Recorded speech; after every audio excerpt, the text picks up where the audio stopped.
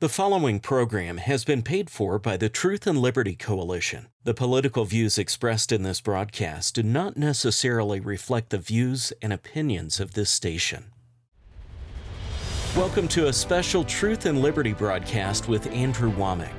Today, Andrew is joined by several political leaders as they discuss the importance of the upcoming election and why you need to vote your values. Christians need to participate. We can't do this without God. We are having a pitched battle about whether America is going to remain a free nation or whether it's going to become something very, very different. This election and what happens in the next 6 months may very well determine what happens with the future of this country. And now, here's Andrew.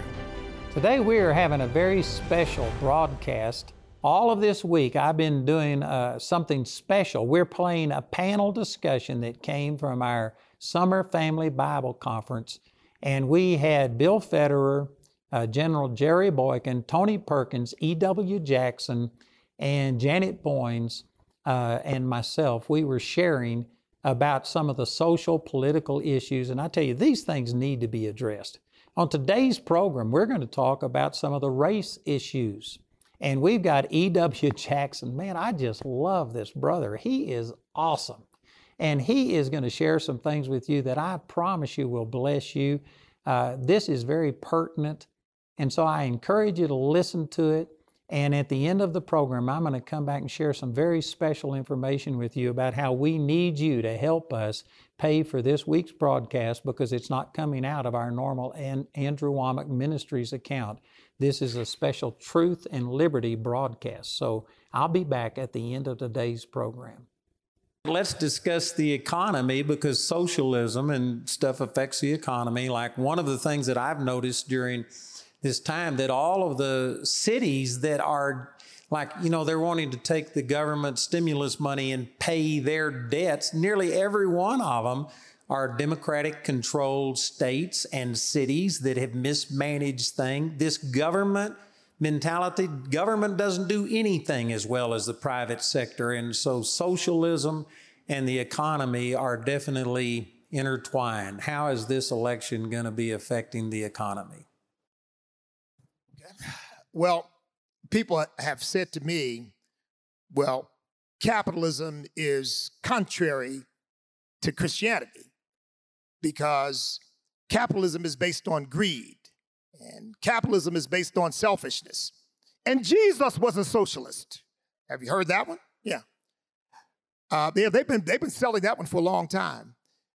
Well, here is why I am a dyed-in-the-wool capitalist and supporter of free enterprise and why I believe it's completely consistent with Christianity. It is not that we believe that capitalism or free enterprise is perfect. There's no such thing as a perfect system. It's attributed to Churchill, but I don't really know whether he's the one who said it, but I'm sure you all have heard it. Capitalism is the worst system in the world, except for all the others. So it's not perfect, but it is the fairest and the most efficient way to distribute goods and resources that's ever been devised. I know that Bill can probably speak to this more deftly than I can, but the first experiment with socialism in America was a guy named Robert Owens during John Adams' presidency, who started a place called the New Harmony Society, and everybody's going to own everything in common, and everybody's going to have everything in common, and people were going to work at whatever level they felt comfortable, but then they would share and share alike. You know how long that lasted, don't you? And by the way, his own son, Robert Owens' own son said, my father had a nice theory, but it doesn't work. And it's been true throughout human history. It simply doesn't work. When you tell people that they have to work and most of what they have will be given to someone else because that's the fair thing to do, you disincentivize work. And everywhere it's been tried, they tried it in Russia, Soviet Union, they tried it in China, they tried it in Cuba, they tried it in Venezuela. They've tried it everywhere, and it produces mass starvation. Because people want to do the minimum they feel they need to do to take care of themselves and nothing more because they're not going to be rewarded for it. And so free enterprise has produced what we call the United States of America. I mean, how can you argue with the difference? When China finally figured Their people were going to starve if they didn't do something. Deng Xiaoping came up with, you know what, we're going to liberalize. We're going to start allowing people to own property. We're going to start having some free enterprise. And guess what? China took off and achieved a 13% annual growth rate. And of course, they're still growing, but of course, they maintain their totalitarian system, which means it's not really a free country, but nevertheless, free enterprise allowed them to grow. So folks, we can't, the Democrat Party has become a de facto socialist party, and they want from you to someone else because they determine that what you have is too much and what someone else has is too little, and they're going to take from you and give to them. And it's a failed system, and our young people really need to be taught that. And Tony, you've been involved with the president. You helped on a lot of policy things, and we've had the strongest economy in the history of this nation until this virus hit. What's your opinion on this with the economy and the parties? Well, you're absolutely right. We saw the lowest unemployment rates, historic lows in unemployment rates, strong economy. But I want to just touch on what the bishop said about the issue of the fault lines in capitalism. There are fault lines. And in fact, what's happened, we've seen in the last decade where we see these scandals, on Wall Street. We see the exploitation of certain workers. It's happening. Part of the immigration issue is that the big companies, they want cheap labor. So there are issues, but here's the bottom line. The reason that we have the exposure of the fault lines in our capitalist system is because the moral foundation has eroded. And connect the dots. There has been the attack on truth and on the moral foundation, kicking God out of our schools, kicking God out of the public square, kicking God out of the marketplace. And all of a sudden, when things start to implode because there's no longer a foundation, then we say it's time to get rid of the system. No, it's time to get God back in America again at every level. Amen. Amen. Well, the next one we're going to talk about is racial equality. What's happening in our nation right now? Well, I want to hear what Janet has to say, but I'll start it off briefly with a sort of a spiritual reflection. And I've said this all over the country when I've had a chance to talk about it. Part of the reason why we're in the situation we're in and we see all these institutions sort of bowing to Black Lives Matter is that we fail to understand that we really don't have a racial problem. We've had a sin problem. Sin is the problem that divides us, and it divides us on all kinds of bases. And really what we've got to do is call our culture, as Tony was saying, call our culture back to God. Because I've said many times before, how can I look at you because you have a different complexion than I have and hate you or look down on you when I know God made you the same way he made me and loves you the same way he loves me and wants the best for you the same way he wants the best for me. So we've got to get away from the collectivist mindset, and that's what the socialists are using race for, to create a collectivist mindset and get back to what Dr. King talked about. Seeing each other and evaluating people based upon the content of their character, not the color of their skin. One thing about the Black Lives Matter, do you really think they care about race? Planned Parenthood was built for Black people to get abortion. You think about that. There's more Blacks getting abortions than anybody in the United States, if I'm correct. I know that God died for all people, and I'm sure I'm going to get a lot of emails, so bring it on. Not just Black lives. Now, is there racism? Absolutely. I was jacked up by the cops at one time, threw me up against a cop car for no reason at all. So we know that this is happening, but is this how we handle racism? By burning down buildings? We have to live here in the United States of America, folks. And let me say this. I know Vice President Biden said, well, if you vote for Trump, you're not considered a Black person. Well, I'm going to say this. I don't care if you're Black or white. If you vote for Biden, are you really a Christian? Because not only does he support abortion, But he depends on the black vote. We can't sell ourselves short like this, folks. Let me read something that President Obama said. He said, if you grow up without a father in a home, you are 12 times more likely to end up in prison, 9 times more likely to live a life of poverty, and 6 times more likely not to graduate from high school. We don't really have a black problem, or not just a black, or not just a racist problem. We have a fatherless problem. We have a fatherless problem. I'm sure you can speak on that. A lot of black men that are incarcerated, I believe if our fathers were around, we might not be in the place that we are today. And if we were able to be educated, maybe like whites and others, I believe that we wouldn't be in the place today. I don't believe that God really wanted us to be in slavery. That wasn't God. He died for all people. So I'm saying that if you're in a place that you're thinking about, well, I'm a racist or my grandparents were a racist, I think it's your responsibility to teach your kids about all races.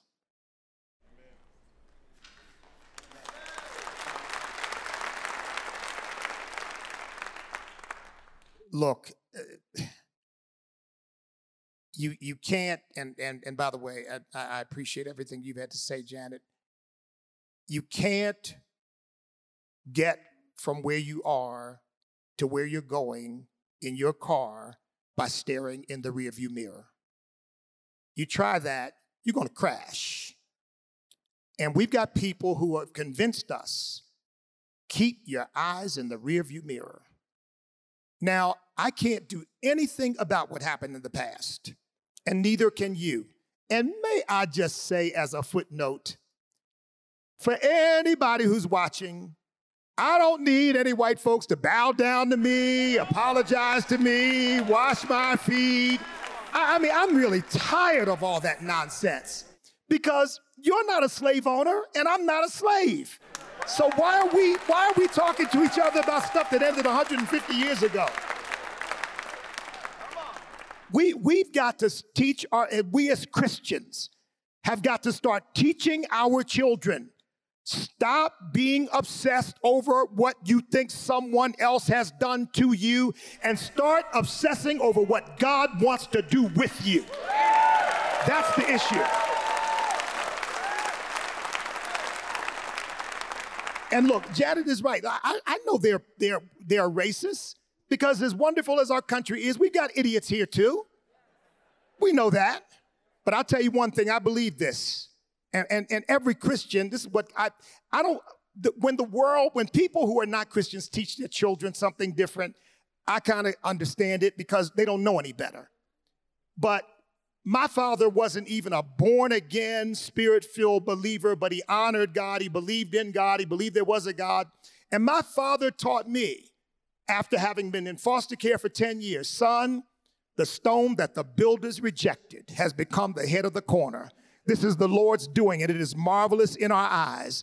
And he was telling me that to let me know that even though you might have felt rejected, God will take that and do something with it. And he taught me that the word of God says when God opens a door, no one can close them. Instead of teaching these young people you can't because they won't let you, it's hopeless, it's bad, there's just no hope, and it's basically subjecting them to a life of drug dealing and street life, you ought to tell them, the Spike Lees and the LeBron James and the Oprah Winfreys and the E.W. Jackson of the world, here's how I did it, here's what you can do to make it too, and nobody can stop you if you make up your mind that you want to do something with your life. That's the message we got to get across to them. And you know what's so funny, too, is that a lot of people will call us, I'm sure, and Uncle Tom, and say that we're not black because we're not supporting their worldview. You know how I got to where I'm at today? There wasn't not one black person that really stood beside me when I was coming out of homosexuality. It was the white community that helped me. It wasn't the black community. Because most of them told me that I could live that way. Why are you going to change? They didn't come to me and sit me down and try to educate me on homosexuality. It was my white brothers and sisters that came to me and said, you can be changed. You can know Jesus as your Lord God. I moved in with a white family at the age of 40. That's where I learned how a man should treat a woman and how a woman should treat a man. Not one black person came to me, and I knew many, to help me have a better understanding about male and female, or how to dress, or how to act like a woman. And you say that you're black? Really? Barack Obama didn't do much for us when he was in the White House, but turned the White House rainbow. President Trump has done more for the black community than President Obama did.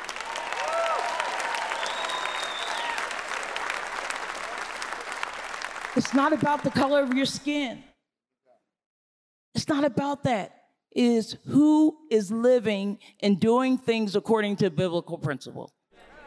Let me say something, and if I'm wrong, you're free to tell me that I'm wrong, especially E.W. and Janet, but any of you.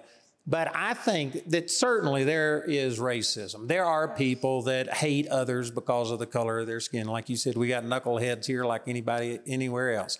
So racism does exist, but I think one of the things that exasperates this is that as a whole, the black community believes what this Democratic says, that it is systemic racism and that all whites are racist, even if you don't know it, that you are racist. And so there is this concept that all whites hate them. It exasperates the situation. Well, Andrew, look, they have help thinking that, because there are people, and often, by the way, they're coming from our fellow Americans of European descent, who are the real sophisticates and elites in socialism and Marxist thinking, who are training folks to think this way. Because if you want a revolution, you got to stir people up. You've got to convince them that the situation is so bad that it's hopeless. And unless you throw off the system, nothing good can happen. Did you all see that Black Lives Matter leader in New York said, we're going to burn the system down? Well, look, I've come up with a phrase. You, like Andrew said, you can say things I can't. I call it racial obsessive compulsive disorder.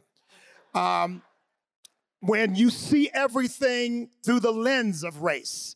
And this is what they want. And you're right. And people like me have to step up. I've had people complain to me when I said, you know what, I'm 68 years old. I have never had a bad interaction with a cop. Not once. And I got a little bit of a heavy foot from time to time on the gas. And so I've been pulled over a few times. And I say my only concern is he going to give me a break or give me a ticket? Not, is he going to hurt me? Is he going to kill me? But we're taught to think, you get stopped by a cop, your life is in your hands. One woman actually said on national television that Rayshard Brooks, she said, Rayshard Brooks fought because we've learned that if you don't fight the police, you're going to get killed. She actually said that. It's just the opposite. If you want to fight cops, something bad's going to happen to you.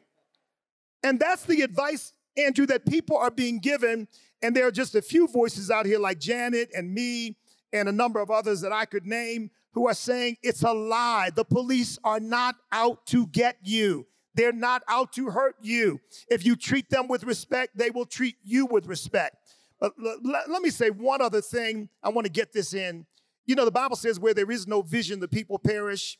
And what we want ultimately, Andrew, is for every American to have a vision that evaluates things on the basis of what they are, not on the basis of our internal obsessive ideas about things. So right now, for example, I don't care if a black person shoots at a cop. If he gets killed in that interaction, it's racism. It's, by definition, it's racism. Well, maybe the cop was actually trying to save his life and the lives of others. But we're not even allowed to evaluate it on the basis of what actually happened, because race poisons and perverts our ability to do that. And my vision for our country is to come to a place where we just see each other as individuals, see every situation as an individual situation to be evaluated on its own merit. not on the basis of race. Bill, could I get you to quickly comment on this? But we heard a politician in just the last few weeks say something about America invented racism. Would you just give a little perspective that really white and black slavery and stuff, slavery has been in existence throughout history, and actually there's been more whites enslaved than blacks. Yeah, so the Jews were slaves in Egypt. Athens, 60% of the people in Athens were slaves. They were just other Greeks that were captured. You had the Romans. You'd have Julius Caesar conquered in Europe and captured people and brought them. Well, he captured people that were called Slavs, Yugoslav, Czechoslovakia, Slovenia, Slovakia. And he captured them, brought them, and gave them out as permanent servants, so much so that the word Slav got the connotation of a permanent servant. That's where the word came from. Muhammad owned black slaves. In Arabic, they have one word for African and a slave. It's abid. So all of the caliphs owned African slaves. And so they started a slave trade. They had slave markets for blacks in Timbuktu, where the canoe meets the caravan, Niger River, Khartoum in southern Sudan, Zanzibar Coast, Tanzania, Mozambique. And then Columbus discovers America. And some of the Spaniards enslaved some of the Native Americans, and a Catholic priest, Bartolome de las Casas, spends his whole life, finally gets the King of Spain to outlaw the enslavement of Native Americans. And the greedy people say, where can we get more slaves? And someone said, Africa. So they go to the Muslim slave markets and they buy Africans. And it continues for centuries. Even David Livingstone, the Scottish missionary to the Congo, writes about how he stumbled across a line of 500 Africans shackled together, being marched through the jungle 1,000 miles to the coast, and by the Arab Muslim slave traders. And if they walked too slow, they just shoot them. And he says you could tell where the slave trails were by looking for the vulture circling. And then he said that he went through a village to witness the gospel, goes back a year later, ghost villages. They were all rounded up. Somebody gave David Livingstone a little steamboat to go up the rivers. He says it kept breaking because it would hit the bodies of the Africans that the Muslim slave traders would push in there. Even the founder of the Boy Scouts, Baden-Powell, he was stationed in Africa. And he talked about the Ashanti king selling his own people into slavery, and many times for human sacrifice. And anyway, so there really was never an abolitionist movement in the Muslim world. The abolitionist movement really started in America with the Quakers. Remember, Betsy Ross was a Quaker, so the Betsy Ross flag is an anti-slavery flag. Betsy Ross. And so the Quakers, and so then Ben Franklin became the first president of the first anti-slavery society in America. And they began to spread Anthony Bezenet's book around, and Patrick Henry read it and says, I can no longer defend slavery. Patrick Henry introduces a bill to outlaw the importation of slaves into Virginia. Washington decides to free all the slaves at his death, and we begin to see this movement going across America. There were 5 groups before the Civil War. Extreme radical Republican North said slavery's wrong, end it now. The moderate Republican North said slavery's wrong, but let's transition out of it over time. Don't put them on the street if they can't even read, teach them a trade. Then you had the neutral that didn't really care about issues of life and human rights. Then you had the moderate Democrat South that said slavery's wrong, but we got to live with it. It's been here for centuries. Just treat your slave nice. And then the extreme Democrat South that said slavery's good. Let's import it into the new territories coming into the Union, and let's force the people in the North to participate in the fugitive slave law. So if a slave escapes, and so there was an escaped slave in Ripon, Wisconsin, or in one of those towns in Wisconsin. 5,000 white Wisconsins go to the jail, bust the door down, and free the black man. And the next year, those guys went to Ripon, Wisconsin, and started the Republican Party, which had 2 planks: eliminate polygamy, which was going on in Utah, and eliminate slavery. One quick thing. Since we're in the process of tearing down everything that represents the slave or racist past, we ought to begin with the Democrat Party, because it's the party of slavery. Thank you for joining us for this special broadcast brought to you by the Truth and Liberty Coalition. Praise God, wasn't that powerful? I tell you, the truth is what sets people free, and there's a lot of lies and deception and fake news out there today, and I think we set some things straight. You need to get this panel discussion. We call it America on the Brink panel discussion, and this is a DVD that has the entire 2+ hours worth of discussion. Plus, we're throwing in our In God We Trust musical. I tell you, this is powerful. If any of you have ever seen any of the musicals that the Murins, the people who work and run our creative arts department, have produced, if you've ever seen them, this is in that same mode. It is first class. It's powerful. This is patriotic. I mean, we had people crying and standing up and cheering. It's awesome. Both of these things are yours when you become a member of our Truth and Liberty Coalition. You can go to our website. The information's on the screen. And if you become a member for $5 or more per month, then you get both of these, and I promise you they'd be a blessing. And plus, not only would it bless you, it would equip you so that you could share these truths with other people and make a difference. So listen to our announcers, they give you more information. The panel discussion on today's program is only a portion of Andrew's entire interview titled America on the Brink with Tony Perkins, E.W. Jackson, General Jerry Boykin, Bill Federer, and Janet Boynes. You can get the entire panel discussion on DVD as our free gift to you when you join with Truth and Liberty by becoming a member today. Also included with your membership, you'll receive the brand new theatrical DVD titled In God We Trust. This patriotic DVD features reenactments of significant American historical events along with inspiring musical numbers. You can become a member of Truth and Liberty Coalition and get both of these valuable resources by going to truthandliberty.net. While there, you'll discover other valuable resources including voter guides, candidate information, party platforms, and much more. Truth and Liberty Coalition is a nonprofit 501c4.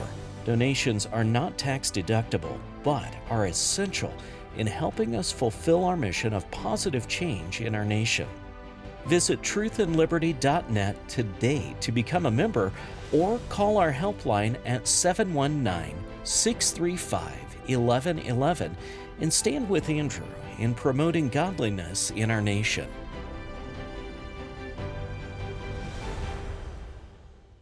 Hello, I'm here with Richard Harris, who is the Chief Counsel for our Truth and Liberty. This is a 501c4, a political arm of Andrew Wommack Ministry, where we're getting involved and changing our culture. And we just wanted to take this opportunity to encourage you to get out and vote. It's not just a privilege, it's a responsibility. And on our Truth and Liberty website has a lot of information there that could really help them. Amen. So go to our website, truthandliberty.net, and under the Resources tab, you'll find voting resources. And there you can register to vote, find voter guides, you can find out who your representatives are, and lots of other helpful information. And how they voted and stuff, so you don't have to listen to their rhetoric. That's you right. can judge them based on what they've done. That's right. But most importantly of all, take your responsibility to get out and vote in the primaries, in the general election. So check it out, truthandliberty.net, and get out and vote.